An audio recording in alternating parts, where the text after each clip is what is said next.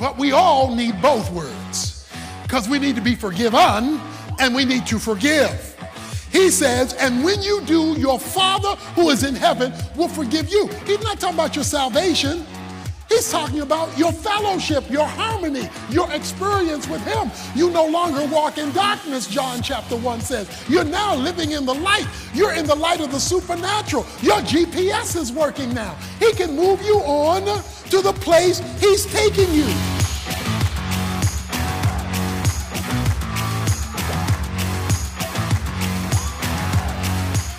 A lot of us are not reaching our destination because we're still carrying the pain of the past. The weightiness of yesterday is still weighing us down, causing us pain today, keeping us from the place God wants us to arrive at. Unforgiveness is that one area that must be addressed if you're going to reach your destiny.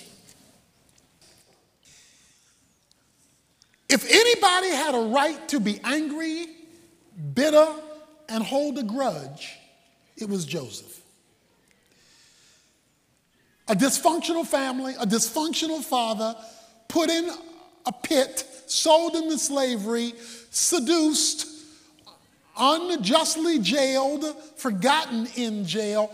If anybody had a right to be mad, if anybody had a right to say life is not fair, it was Joseph. Joseph occupies from chapter 37 to chapter 50 of the book of Genesis. So God wanted us to zero in on this man's life. He gave so much of the first book of the Bible to it because he wanted to show us the key to destiny.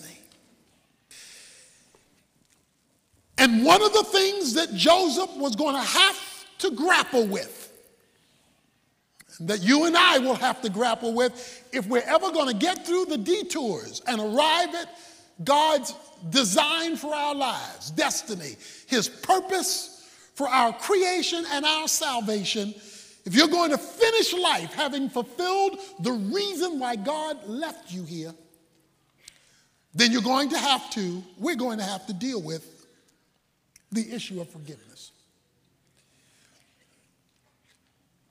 Joseph had to deal with it. In fact, look at verse 15 of chapter 50. When Joseph's brothers saw that their father was dead, they said, "What if Joseph bears a grudge against us and pays us back in full for all the wrong which we did to him?" So they sent a message to Joseph saying, "Your father charged before he died, saying, 'Thus shall you say to Joseph, please forgive, I beg you, the transgression of your brothers and their sin, for they did you wrong. And now please forgive the transgression of the servants of the God of your father.' And Joseph wept when they spoke to him." He had to face the issue of forgiveness. Many of us are being hindered from our destiny because we're being held hostage by a leash around our souls called unforgiveness. And that leash keeps jerking us back. Maybe it was something that happened in your childhood. Maybe it was an abusive mate. Maybe you were forsaken, neglected, abused, wrongly fired. It could be a multitude of things. Whatever it is, though, it's holding you hostage. Today, we want to see you set free. So let's start with the definition. Regardless of how you feel, because you could be up or down relative to what happened to you, it is the decision to no longer credit to the account of the offender. When you and I sin against God or sin against somebody else, it's like a cash register going off and a debt is incurred. It doesn't mean you justify what went wrong. It doesn't mean you excuse it. It doesn't mean you pretend like it didn't happen. It doesn't mean like you ignore it. But it means you make a decision to no longer relate to that person based on the infraction. Now let's go deeper with this understanding of forgiveness. Forgiveness can operate on two levels: unilateral forgiveness and transactional forgiveness. Let's talk about level number one: unilateral forgiveness. Unilateral forgiveness is when you forgive and the person hasn't asked for it, requested it, or repented of what they did to you. You are unilaterally, that is, on your own, without their involvement, granting them forgiveness. Now, why would you grant somebody forgiveness who doesn't even want it, ask for it, and who certainly doesn't deserve it? The reason you grant unilateral forgiveness is so that you can keep going. Unilateral forgiveness keeps you from being hostage to something that the other person may never ever get right. Unilateral forgiveness is given for a number of reasons. Maybe the offense is so small, it's not a big deal, so you don't even want to bring it up. Or maybe the person who has offended you has died, so they can't say, I'm sorry. So you see, if you're not willing to unilaterally forgive, you're being held hostage by a dead person until you die, since they can never make that thing right. Or maybe they've disappeared and you don't even know where they are anymore, so they cannot ask for forgiveness. If you do not unilaterally forgive, even though the person hasn't asked for it, then you're held hostage by something you can never change. When Jesus was on the cross, he said, Father, forgive them. They weren't asking for it, but he granted it because he was in the purposes of God. But then there is a second level of forgiveness: transactional forgiveness. Transactional forgiveness is where there is a desire for reconciliation and restoration of a relationship. It's where the person who has offended you is willing to confess and repent in order to restore what was broken. That's what I'm calling transactional. That's why the Bible regularly calls us to repent. It calls us to repent in order to reestablish the relationship. So that's transactional forgiveness, because it's reconciliation driven. It's restoring something that has been broken. The brothers wanted to be forgiven, Joseph's brothers. But Joseph didn't take their word for it. Because, you know, a person can say, I'm sorry, and not mean it. A person can say, I'm sorry, because somebody made them say it. A person can say, I'm sorry, because it's the thing to do.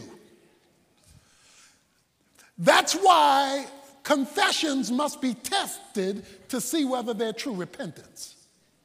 And that's exactly what he does. In chapter 42, he gives them a test. He says in verse 15, by this you will be tested, by the life of Pharaoh. You shall not go out of this place unless your youngest brother comes here. Verse 16 of chapter 42, send one of you that he may go get your brother while you remain confined, that your words may be tested. If somebody says, I'm sorry, put him to the test. He tests them again in chapter 43. He puts his cup in Benjamin's bag, and I hope you've read the story. We can't go over the details. He puts the cup to see whether they would return the cup and to see whether they would protect Benjamin or throw him to the doghouse like they threw Joseph to the doghouse. He put him to the test. That's why the Bible says we want to see fruits of repentance. That is, something I can see, touch, hear, not just, I'm sorry. I'm sorry is a confession. Repentance is a change of action. So if a person wants to restore something that has been broken by their offense, you want to see whether not only do they confess that they did the offense, confession. You want to see whether there's a change of action to prove they were serious about the confession. The change of action is called repentance. Repentance with God and with one another opens up the door to some level of restoring the relationship. If a person repents, the goal should be, as much as possible, restoring the relationship. So the idea is that in forgiveness, as much as is possible, when there is repentance, you want transactional forgiveness. That is, you want to restore to whatever the situation allows. You want to reboot the relationship. Now, I want to show you in chapter 45 the steps you take to validate your own forgiveness. Chapter 45, verse 1. Then Joseph could not control himself before all those who stood before him. He cried, "Have everyone go out from me so that there is no man with me," when Joseph made himself known to his brothers. He wept so loudly that the Egyptians heard it, and the household of Pharaoh heard of it. What did Joseph do? He sent all the Egyptians out of the room when he confronted his brothers, and he wept. Here's how you know you're serious about forgiveness. You don't bring other people in who have nothing to do with the sin. He told all the Egyptians, y'all leave. Y'all are not involved with this. Y'all have nothing to do with this. I'm going to confront the offenders, but y'all get out. You always know a person who is not forgiven because of the gossip. They bring people in who have nothing to do with it, who can't fix it, they can't resolve it, they don't even know about it, but I want to bring them into it because I want to vent, because I'm seeking vengeance. True forgiveness does not bring people into it who have nothing to do with it. Leave the Egyptians outside. Now, of course, during this time, he unveils himself to his brothers so that they now know it's Joseph, which I think means he showed them his circumcision, because that would have been the thing to validate that he was his brother, since the Jews were the only ones who circumcised their young males. So he revealed to the fact that he was, in fact, their Jewish brother, but he also removed those who had nothing at all to do with it. So if you are gossiping to everybody else about the offense and the offender, forgiveness has not occurred. Secondly, you know you have forgiven when you make the offender feel at ease with you. Verse 4. Then Joseph said to his brethren, "Please come closer to me." When you haven't forgiven, you say, "Get away from me." He says, you did me wrong. Come close to me. I am now welcoming you into my space. The next thing that happens. Verse 5. Now do not be grieved or angry with yourselves because you sold me here. The next thing that true forgiveness will do is it will help the offender to forgive themselves when they've asked you to forgive them. Notice what he says. He says, don't be angry with yourself. They were upset with themselves of what they had done because they repented. We're talking about transactional forgiveness. They've said, "I'm sorry," and have passed the test and demonstrated they were sorry. So he says, well, let me help you forgive yourself. In other words, here's what they didn't do.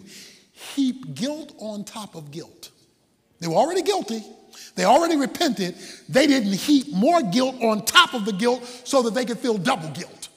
He said, don't be angry with yourselves. Now, I know the question is, how can you do that? How can you do that? It goes back to your view of God. Remember last sermon, providence? Look at what he says after he tells them don't be angry with themselves in verse 5. In verse 5 he says, you sold me here, for God sent me here. Oh, you sold, but God sent. See, when you have a view of God, that he even uses the mess that messed over you to take you to your destiny, it enables you to help the guilty people to forgive themselves, because God used their wrong to promote you to where he wanted you to be. But if you don't have that view of God, you're going to be seeking your own vengeance. He released them from more guilt because they were already seeking transactional forgiveness. And then he did one more thing. Wow. Verse 9. Hurry and go to my father, Joseph says, and say to him, my father Jacob, say to him, thus says your son Joseph, God has made me Lord of all of Egypt. Come down to me, do not delay. I don't want you to miss this. He tells his brothers, go back home and tell daddy I'm okay up here in Egypt. Wait a minute, you mean you're not going to tell him to go tell daddy what y'all did to me? You're not going to go back and tell daddy, I want y'all to go back, and I want y'all to tell daddy every little thing y'all did to me, how you did it, I want you to go tell daddy. What he did was he protected them from the one who would have been hurt most by it, because he was seeking transactional forgiveness. If you're holding on to vengeance, watch this, then you are blocking God from taking care of it for you. If you're trying to pay him back yourself, then God will let you pay him back yourself, but God will stay out of it. The scripture says, vengeance is mine, saith the Lord, and I will repay. God believes in justice. He believes in payback. His way, his time, and he does it without your help. I'm not talking about somebody who breaks the law. That's a legal issue. It should be addressed. But we're talking about personal vengeance. He says that I will repay. And if you read the story, you'll find out he did. Take Judah. And the reason I want to talk about Judah is because he was the lead guy who got Joseph put in the hole to begin with when he was 17. Because when you read the story of Judah, in the middle of the story of Joseph, Judah starts losing his sons to death. He gets tricked by his daughter-in-law, has an affair with his daughter-in-law, giving birth to a child from his own daughter-in-law. His whole life crumbles because God will repay. But if you don't believe that, then you get to pay it without God. But if you believe that, then you know vengeance is mine, and you know when God moves, he moves. What helped Joseph to forgive? This was a painful situation he's lived through. And there are many here who have lived through, or maybe are living through, the pain of yesterday. And it's a deep wound on your soul, in your body, with your career. It wasn't right. It wasn't fair. Y'all did me wrong. Whatever that thing was. What helped them to forgive? I want you to look at chapter 41. And I want to show you what set him up for forgiveness. And you have it for you too. Watch this. Verse 50 through 52. Now, before the year of famine came, two sons were born to Joseph, whom Asenath, the daughter of Potiphera, priest of On, bore to him. Joseph named the firstborn Manasseh, for he said, God has made me forget all my trouble and all my father's household. He named the second Ephraim, for he said, God has made me fruitful in the land of my affliction. God set him up for forgiveness. Because guess what God did? He gave him another family. Remember, his family messed him up. He gave him a whole new family, and he said, my new family helped me forget my old family. And the way he kept reminding himself that he was no longer hostage to his old family was in naming his kids. He named one Manasseh and one Ephraim. So if you want to get over the past, have a baby. Get spiritually pregnant and have a baby. Baby number one is Manasseh. Manasseh means God has helped me to forget my troubles. So you need a Manasseh in your life, something that is a daily, ongoing reminder, so that God is reminding you that you can overcome the pain. But to help Manasseh out, you need to have a second baby. Ephraim. Ephraim means God has made me fruitful. Watch this now. He says, in the land of my affliction. God has made me fruitful. Okay, Manasseh, God has caused me to forget. That is the pain. Ephraim, he's blessing me where I am right now.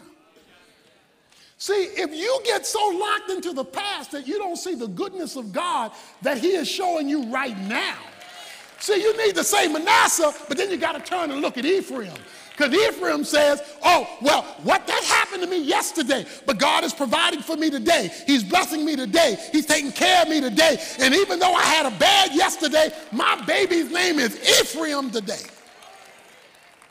And I like this. He says, he's blessed me in the land of my affliction. Manasseh and Ephraim. And you call their names every day. It will release you from the pain of the past. It doesn't excuse the pain. It releases you from the pain of the past to be fruitful in a place you didn't ever expect to be in a location you never thought you'd be in a situation you never thought you'd be single, but he walked out on you. You never thought you'd be out of that career, but God has made you fruitful in the place where he has you. So do me a favor and go out today and have 2 babies. Manasseh, Ephraim, God gave him a new situation in a place he didn't expect to be. Didn't excuse a thing. What happens if you forgive?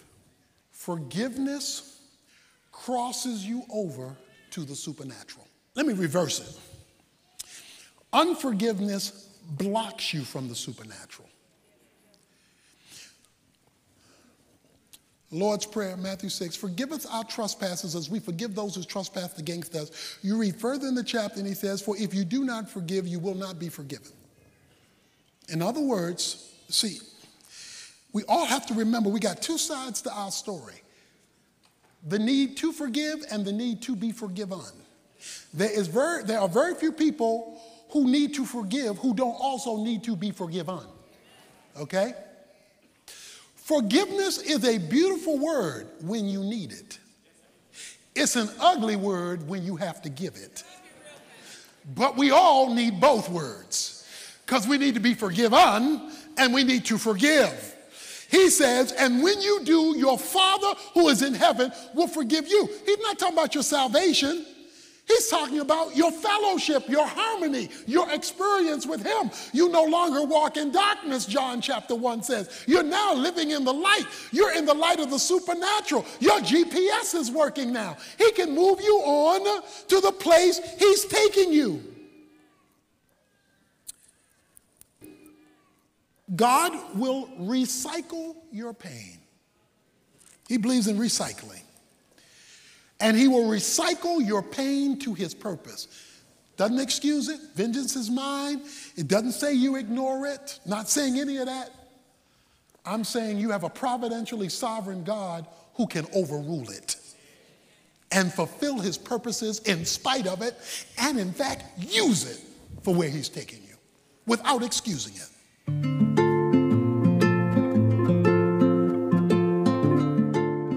One of the things that can delay your detours from arriving at God's designed destination is unforgiveness. When we harbor unforgiveness, we block God's movement in our lives. Forgiveness doesn't mean that reconciliation automatically occurs, but it does mean you're no longer seeking vengeance against the perpetrator of that which has caused you pain. Vengeance is mine, saith the Lord, he will repay. So don't let unforgiveness stop God's work in your life. Remember, don't destroy a bridge over which you yourself will have to cross one day. We all need forgiveness. God wants us also to forgive forgiveness so that we're imitating him in our relationship with others.